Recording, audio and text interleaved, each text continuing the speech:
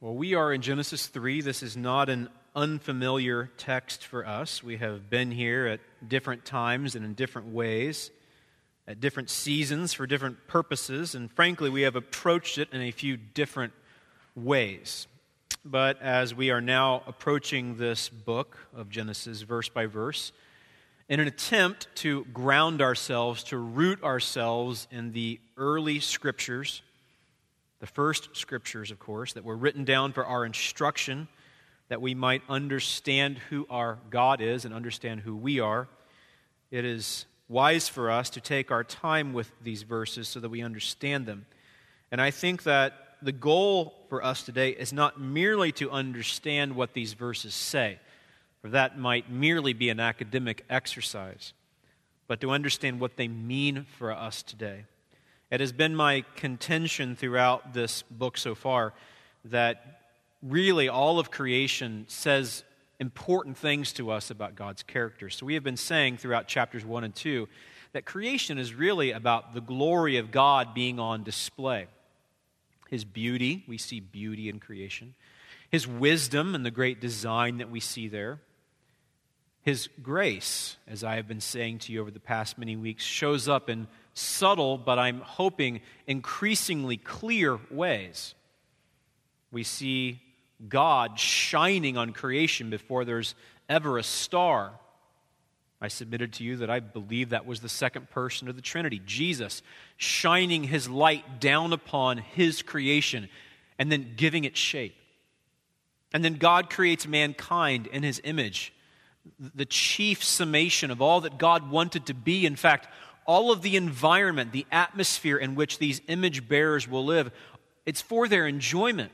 And then He makes them especially unique so that they might enjoy Him in that special, enjoyable environment.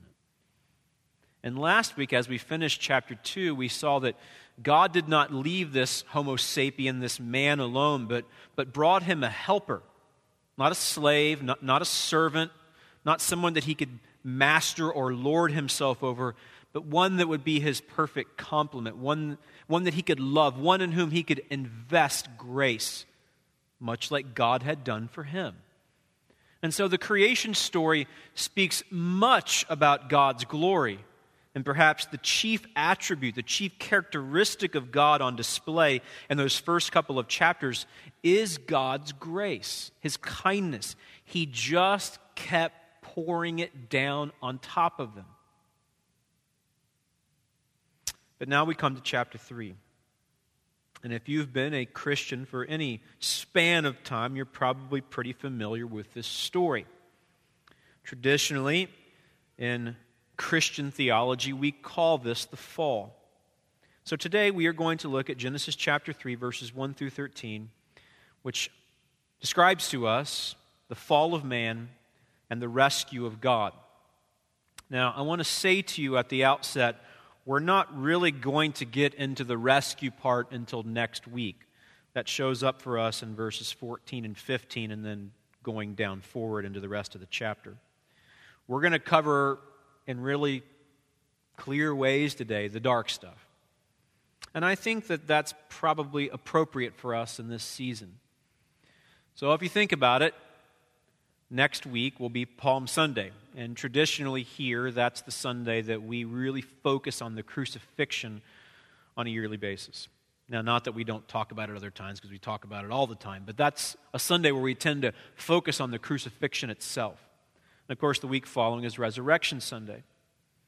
So if we're going to talk next week about the necessity and provision of the cross, and the week after that talk about the victory of Christ out of death, it's appropriate for us this week, and I think this is by God's providence, that we talk about why things like that were even necessary. Why was something like the murder of the Son of God necessary? And so, from time to time, it is wise for us, though admittedly difficult, to come to a text like this and just rest under the weight of it. Now, at the end, we will hint at the good stuff that's coming, and we will lace some of those hopeful thoughts throughout. But mostly what I want to do today is I want us to feel the weight of what sin really is so that we can be helped to understand why we are like we are and why the world is like it is. So, the fall of man and the rescue of God. Let's read together Genesis chapter 3, verses 1 through 13. This is God's word. Now the serpent was more crafty than any other beast of the field that the Lord God had made. He said to the woman, "Did God actually say, 'You shall not eat of any tree in the garden'?" And the woman said to the serpent, "We may eat of the fruit of the trees in the garden, but God said, 'You shall not eat of the fruit of the tree that is in the midst of the garden, neither shall you touch it, lest you die.' But the serpent said to the woman, 'You will not surely die, for God knows that when you eat of it, your eyes will be opened, and you will be like God, knowing good and evil.' So when the woman saw that the tree was good for food, and that it was a delight to the eyes, and that the tree was to be desired to make one wise, she took of its fruit and ate. And she also gave some to her husband who was with her, and he ate. And the eyes of both were opened, and they knew that they were naked. And they sewed fig leaves together and made themselves loincloths. And they heard the sound of the Lord God walking in the garden in the cool of the day. And the man and his wife hid themselves in the presence of the Lord God among the trees of the garden. But the Lord God called to the man and said to him, 'Where are you?' And he said, 'I heard the sound of you in the garden, and I was afraid, because I was naked, and I hid myself.' He said, 'Who told you that you were naked? Have you eaten of the tree of which I commanded you not to eat?' The man said, 'The woman whom you gave to be with me, she gave me fruit of the tree, and I ate.' And the Lord God said to the woman, 'What is this that you have done?' The woman said, 'The serpent deceived me, and I ate.'" May God bless the reading of His word. I have said to you in the first couple of chapters that the Hebrew people, the Israelites, desperately needed to understand who their God was. Moses, who wrote Genesis, wrote at a time after which, or during which, Israel had come out of slavery in Egypt. They had been oppressed. They had been shackled, both literally and metaphorically. They had been used and abused. But their covenant-keeping God, the self-existent I Am, had come through His servant Moses and brought the people out with a mighty and strong arm. Not Moses' arm, God's arm. So He brings them out through plagues. He crushes their enemies in the Red Sea, sends them across on dry land, brings them to Mount Sinai, gives them a covenant, and then sends them on their way to their promised land, to Canaan. Of course, as you probably know the story, they did not believe that they were strong enough to conquer the inhabitants of Canaan. And of course, on their own, they were not. So they cowered in fear, demonstrating unbelief, and God judged them for their unbelief. And then the first generation that had come out of Egypt had to wander around in failure in the wilderness for 40 years. So one generational span. Then the next generation would be given another chance to go into Canaan, to the promised land. And as they were wandering, Moses, their leader, their prophet, the man of God, the servant of God, wrote. And then he preached. And he spoke to them about who their God was. And as they received bread from heaven, water from rocks, clothes that did not wear out, sandals that did not develop holes in them, as God protected them from all the things that would harm them and sustained them, Moses wrote so that they would understand why that kept happening and how they could keep trusting the God who kept it happening. Genesis chapters 1 and 2 were essential for their faith, to call them to trust God who would sustain them. The God who had made all things, including them, would take care of them despite their failure, despite their unfaithfulness. But why is it that these Hebrew people didn't believe God? Why is it that despite all the things that they had seen Him do on their behalf in Egypt, coming out of Egypt, and after Egypt, how is it that those people who saw all those miraculous things still had sustained unbelief? Why were they like that? Why were their laws that had to govern manslaughter and thievery? Why did these people who had seen God do such amazing things, why did they struggle with pride? Why did they struggle with lust? Why did sons rise up against fathers? Why did marriages break apart? Why did leaders fail to lead well? Why? Just like Israel needed to know that the God who had made all things, which is described in chapters 1 and 2, would continue to take care of them, they also needed to understand why they were like they were. And Genesis 3 explained it to them. And frankly, we are not so much different. Israel was sojourning, anticipating a land of rest.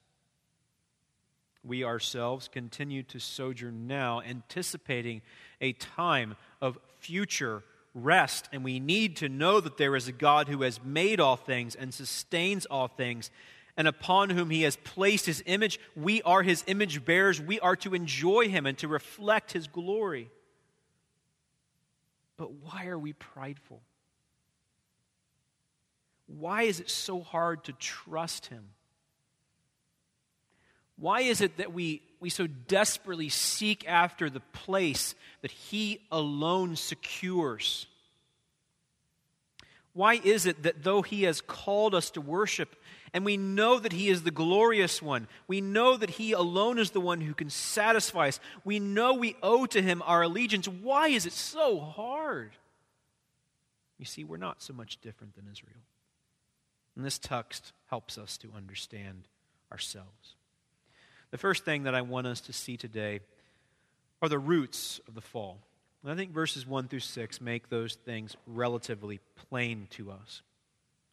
Just briefly, let's talk about this serpent in verse 1. Now, certainly this serpent is not called Satan here in this text, but traditionally in Christian theology and much of Jewish theology, that is the idea, that this was Satan himself, that he inhabited this serpent or used one of his emissaries to do that, but more likely the serpent himself was Satan and came to tempt Adam and Eve. Turn with me, if you don't mind, to Job chapter 1. I want to give you a little bit of evidence as to why we believe this is Satan. I don't think I probably have to argue for this with any great detail because you probably don't struggle with this, but I want to give you some idea of who this person, this being, was. In verse 6 of Job 1, God is in His heavenly court, and the angelic beings have to come and give account for themselves. So verse 6, now there was a day when the sons of God came to present themselves before the Lord, and Satan also came among them. The Lord said to Satan, from where have you come? Satan answered the Lord and said, from going to and fro on the earth and from walking up and down on it. And if you know the rest of the story, God then points out Job and says that there's none like him. And he's righteous. He worships God. And then Satan answers in verse 9, does Job fear God for no reason? Have you not put a hedge around him and his house and all that he has on every side? So he's basically saying, you keep blessing him and you protect him. No wonder he worships you. Let me have a go at him. And God says, okay. But of course in verse 12 he says, you can't hurt his body. Then Job comes and he basically wipes out Job's property and his family. But he still doesn't curse God. We know that by the end of chapter 1. Then Satan comes back. He again has been going to and fro on the earth, doing his evil deeds. And God says, look at Job, he still hasn't cursed me. And Satan answers in verse 4 of chapter 2, skin for skin, all that a man has, he will give for his life. But stretch out your hand and touch his bone and his flesh, and he will curse you to your face. Then God lets him do it. God lets him afflict Job's body. So this being that is called Satan, and in the Hebrew that means opposer. He is the opposer of God. He is the one that is going to and fro around the earth seeking to destroy God's people. Peter says in chapter 5 of his first epistle that he is like a roaring lion seeking people that he can devour. Paul says in Ephesians chapter 6 that he is shooting fiery darts at God's people, and thus we must be on our guard. Jesus himself said that this serpent, this Satan, the devil, was a liar from the beginning and a murderer. John says in Revelation chapter 20 that he is a dragon and the ancient serpent.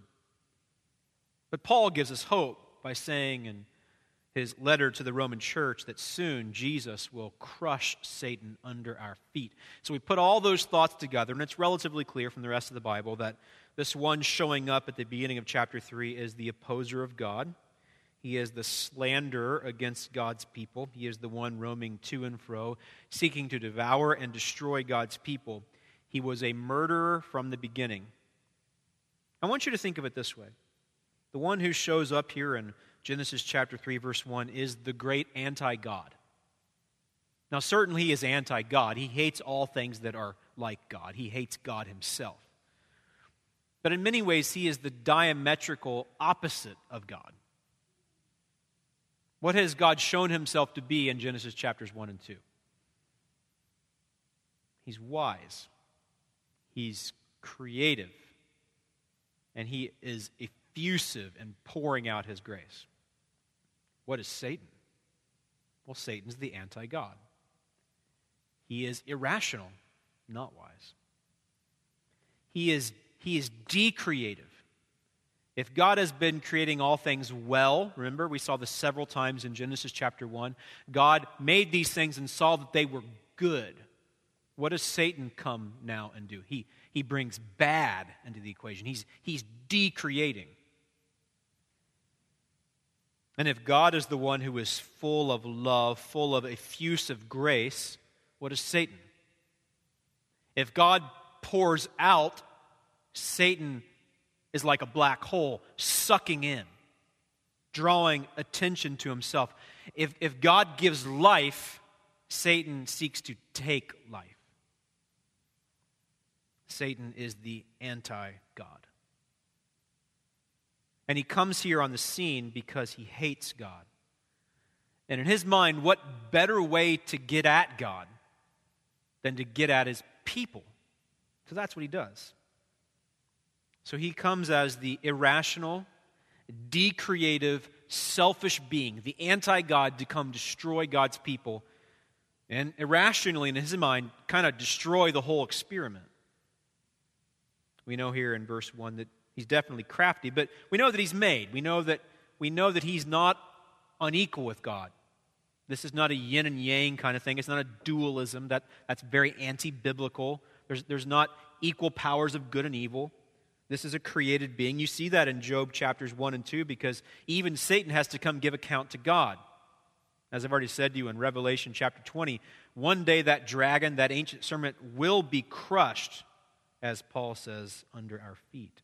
He is a created being, and yet he is very powerful. And so he comes to the woman in verse 1, and he says, "Did God actually say, 'You shall not eat of any tree in the garden'?" What's he doing?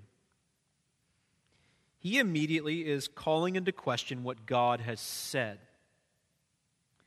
But I don't think this is necessarily like a courtroom scene. I think if you approach it like that, you're kind of missing the point.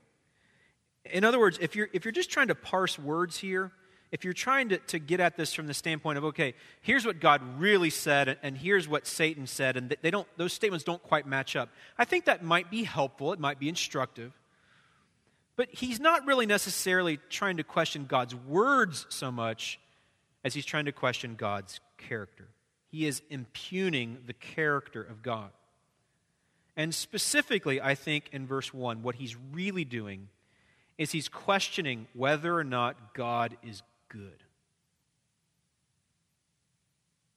If you think about it, though we don't know much about the fall of Satan, there's a little bit of speculation from the major writing prophets as to when Satan fell and how he fell. We don't really know very much. But something had happened in his evil, twisted heart, which now shows up in the way that he tries to twist other people's hearts. Seemingly, he himself had questioned the goodness of the Almighty. So what does he come with? He comes with similar questions. And he proposes them and lets them kind of hang out there.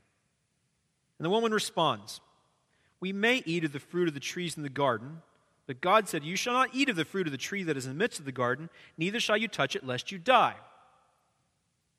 Now, we don't know anything in chapter 2 about whether or not God prohibited them touching the tree. Some theologians believe that the first sin of mankind shows up in Genesis 3:3 because Eve adds to the Word of God. That's speculation, and it might be accurate. I think it's probably reading a little bit too much into the text. I think what's probably going on here is just giving Eve the benefit of the doubt, is that probably Adam had said to her, God doesn't want us anywhere near that tree. She may well not have been adding to the Word of God. So maybe she's doing well so far by verse 3. But the serpent's crafty, remember. And he already himself does not believe in the goodness of God, and so now he impugns the character of the goodness of God further. So he says, "You will not surely die." So he's questioning the wisdom of God here. But again, the goodness of God is really in question, because seemingly what Satan is saying is God's withholding something from you. He says this in verse 5 really pretty clearly. "For God knows that when you eat of it, your eyes will be open and you will be like God, knowing good and evil." So he's basically saying God is a killjoy. Happiness is out there for you to find. But there's this God who shows up every once in a while and speaks with you. He's basically deceiving you. There's so much more that you could be. And I think the fall really happens now in verse 6. So when the woman saw that the tree was good for food, that it was a delight to the eyes, and the tree was to be desired to make one wise, she took of its fruit and ate. And she also gave some to her husband who was with her, and he ate. So the anti-God comes to them and questions the goodness of the God who had made them and who had sustained them. This is sort of a fruitless exercise, but it's interesting to consider how long have they been in the garden. I think we kind of get the idea that they had just been there like a day. Like, God finished everything on the sixth day, rested on the seventh day, and then Eve shows up and is Adam's wife, and they get a little bit of time to communicate, and then by day 9, 10, 11, then Satan shows up and the whole thing falls apart quickly. And that's possible. But what if they had been there a while? What if they had learned to commune with God and enjoyed that? What if they had ample time to lie together under the trees, or to get on top of a rise and look down upon God's creation, to gaze at the birds, to enjoy the taste of the food that God had provided? What if they had mined some of the gold and bdellium and onyx stones that we saw back in chapter 2? What if they had enjoyed these riches? They at least, even if it had been for a brief period of time, and especially if it had been for a long period of time, had seen the goodness of God on display. They enjoyed Him. They had no lack. God had seen to everything. But Satan comes along and he tempts them with a thing that they didn't have, which they subtly believed would make things better than they presently were. You see, in some ways, Satan appeals to their rationale. But I think perhaps equally so, if not even more, Satan appeals to their affections. So he certainly appeals to their rationale. He starts parsing words, but I think he also equally, if not more so, appeals to their affections. Here's what I mean by that. He doesn't merely give logical arguments. He's not merely relating to the cognitive side of their being. What he's really doing is basically saying, joy is to be found, pleasure is out there, satisfaction may be gained, but unless you do this one thing that the Almighty has said you cannot do, you'll never really have it. Joy, satisfaction, happiness, it will always be elusive for you. So the crafty serpent, the anti-God, comes and appeals to their rationale, but equally, if not more so, appeals to their affections. The seat of their affections, their hearts. The things that now in the progeny of Adam, the sons and daughters of Adam and Eve, that place that our idols come from.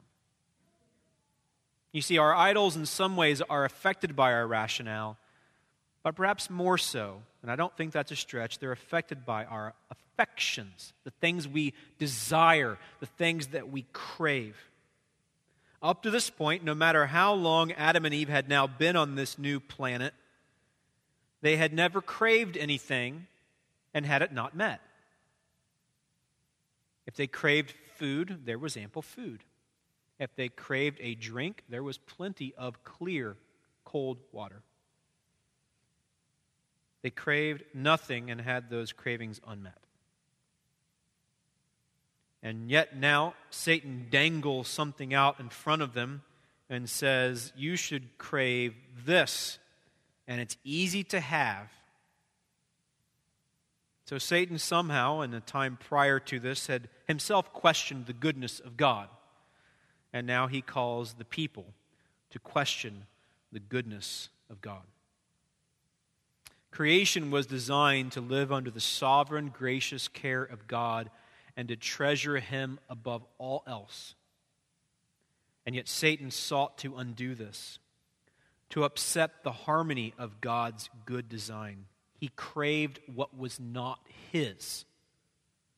He wanted to be the chief one. He wanted to be the one that was admired. For in Satan's mind, if he could gain the affections and the allegiance of these newly created beings, he would supplant God. He would take God's place, and that would be ultimate joy for this created being that we call Satan. But he couldn't have it, which is why we've already said that Satan himself is irrational. This mission could not succeed. And yet, pun intended, he was hell-bent on doing it. Satan acted irrationally, as he always has. Adam and Eve acted irrationally. And that explains why we do too. For those of us who have been God's people for some period of time, if we've been Christians for some period of time, we have learned little by little, often by very difficult path, that there's really nothing that compares to Jesus. We've tried to find satisfaction in our jobs. We have, from time to time, elevated our spouse to the position of deity. We have worshiped them. We certainly do that with our children. We crave money. We crave affection. We lust. And it's interesting because a lot of those things are not necessarily bad, right? The spouse isn't bad. We saw that at the end of chapter 2. The spouse that God gave Adam was a gift. Children are wonderful gifts. Jobs, careers, the ability to purchase things. These are good things.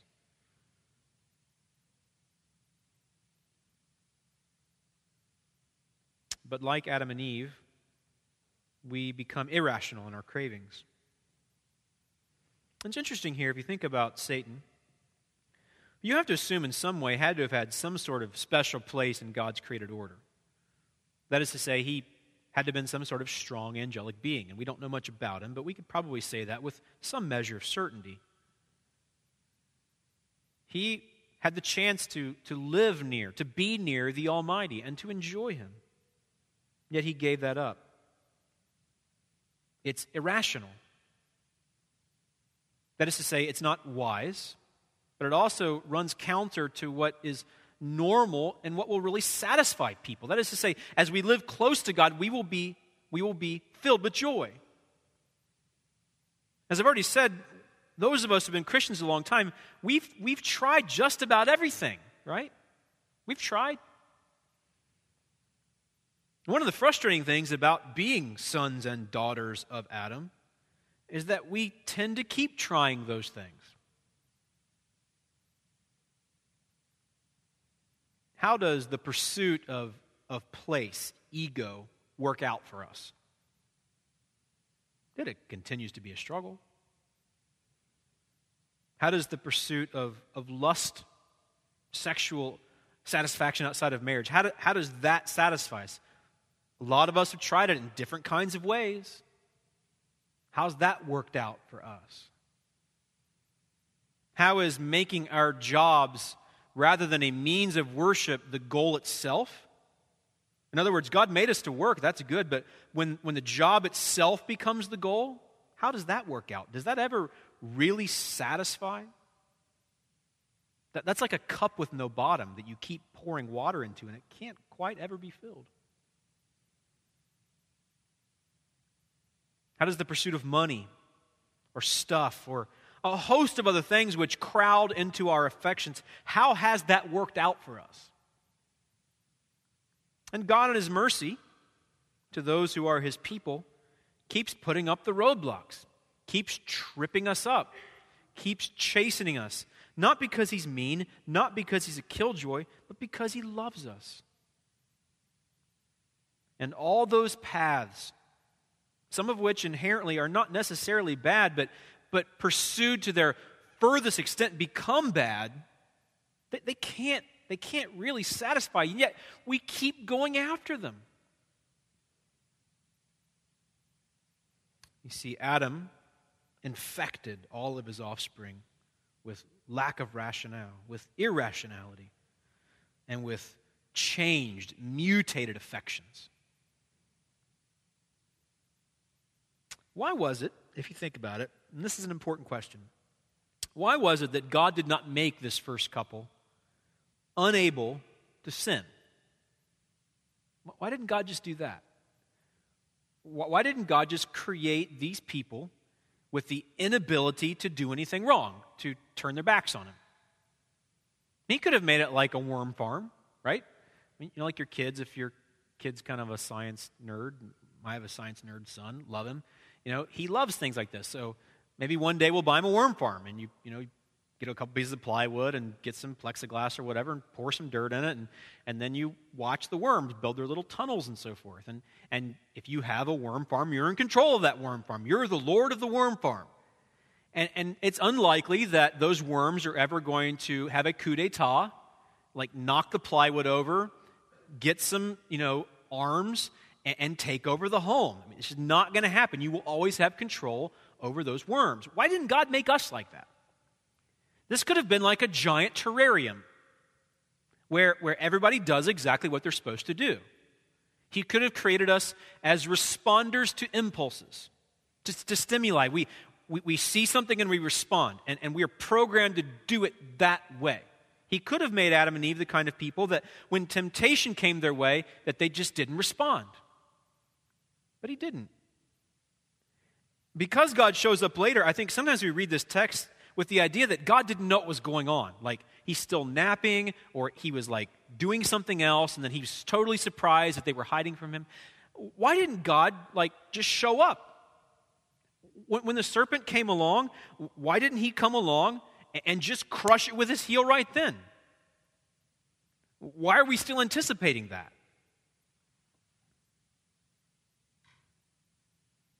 I said to you that we will interlace grace into the midst of all this darkness. But I think against the backdrop of all this darkness, grace is going to shine eventually in this text. How would we understand the complexity of God's character if there had never been sin? Now, this does not mean that God brought the sin about. This text doesn't answer where sin came from necessarily. It just explains why we are like we are. And certainly this text does not impugn God's character and say that He is sinful. The Bible is very clear on that God is not sinful and He doesn't tempt people with sin. Why did He make us this way, though? Why did He make us with the ability to sin? Well, I think, again, it's because He wants us to understand the complexity of His character. Because of darkness, there is light. Because of sin, there is righteousness. And now we can understand these characteristics of God. But I think perhaps even more fundamentally in this text, he wanted them to be genuine worshipers. He didn't want them just responding to stimuli. He wanted them to choose to worship him. So God made them with free will, at least the first couple he did. Ever since then, we've been under the bondage of a fallen will. But the first couple had the ability to choose God, to worship him. He didn't want them to be slaves. He didn't want them to be servants who just responded to whatever their master said.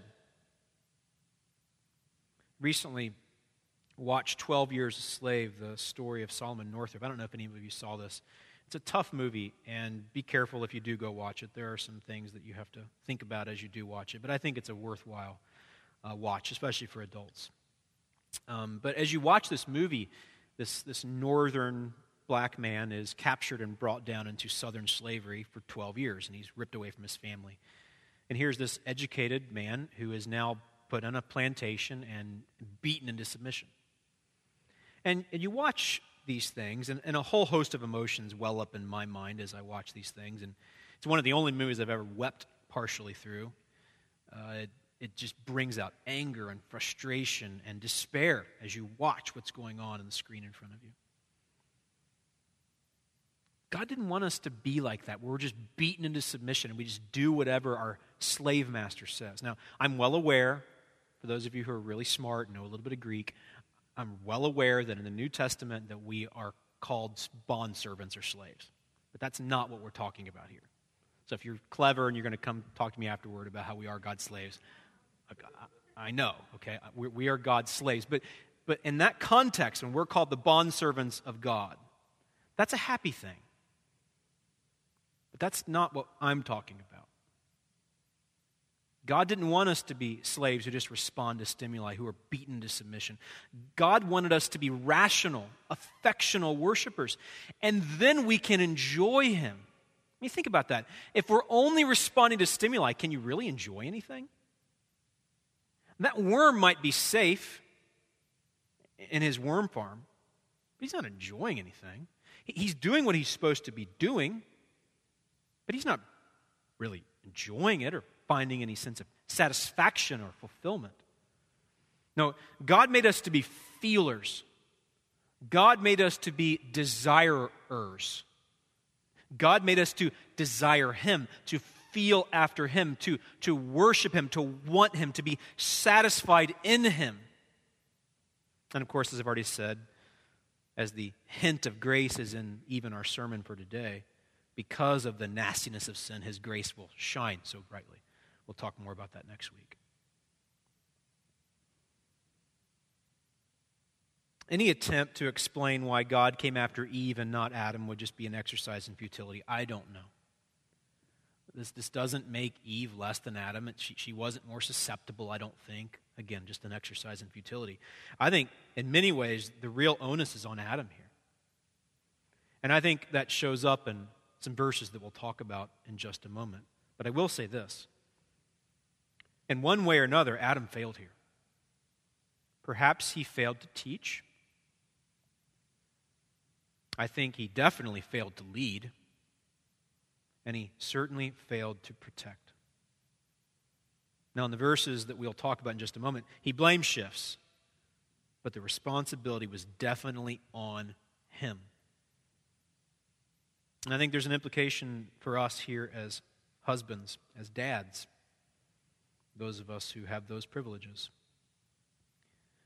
that we're going to answer for the way that the women in our lives respond to the world around them. Now, of course, the women in our lives are responsible for making their own choices.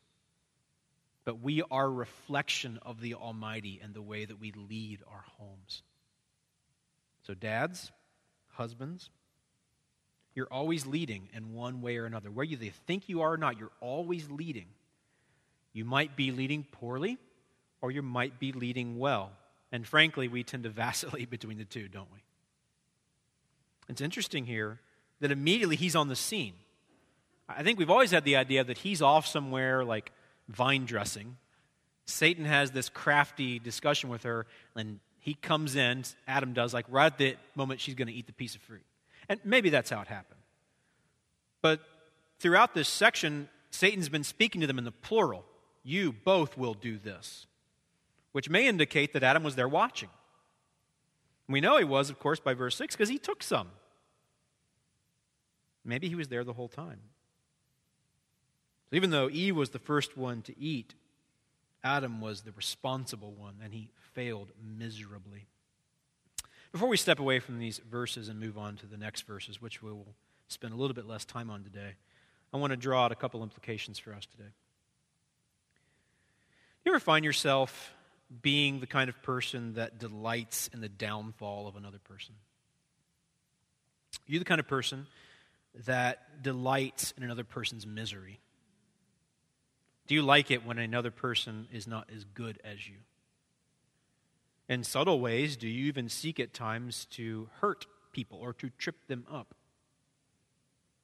You see, Satan is the great anti-God, certainly irrational, certainly decreative, but perhaps the chief thing that shows up in this section is he's just a murderer.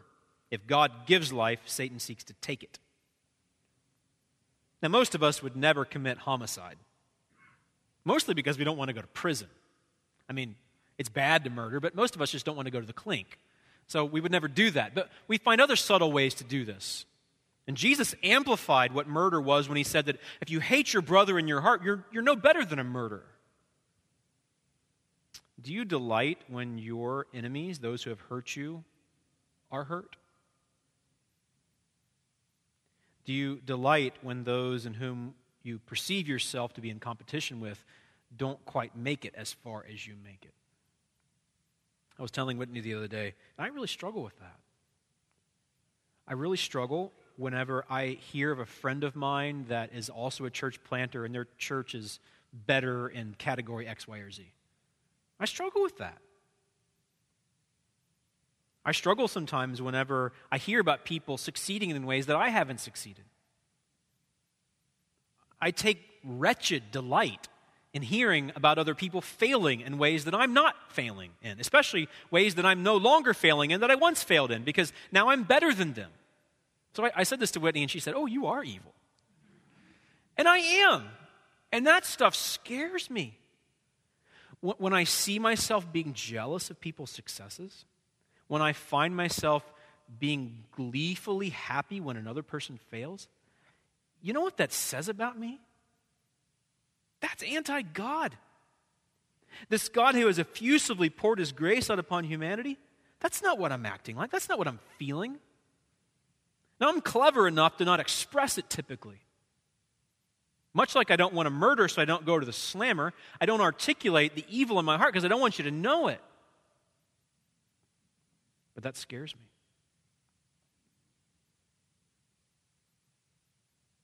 There's one thing I want you to think about as you walk away from this text today is, do those things well up in your heart? Well, that's not like the Father who made you. That's like the father that you pattern when you lie and you murder. It's Satan, and that's horrid. I think likewise, one more implication before we step away. Fundamentally, what Satan does here is he questions the goodness of God. And I think in many ways, that's at the root of all of our sin. So we struggle with pride, and we struggle with unbelief. But why do we struggle with pride and unbelief? Because we're not sure God's good. Because what do we really want to be? We want to be happy. You want to be happy. We are not that complex.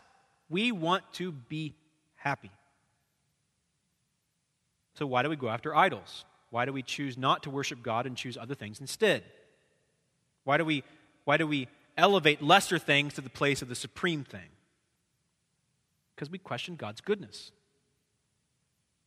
So next time you find yourself struggling with unbelief, next time you struggle with pride, ask yourself this question: what is it that I don't understand or believe about the goodness of God? Remember, that's where Satan got to them. That's where they were susceptible. And that's where we are susceptible today. The roots of the fall. Pride. It's unbelief.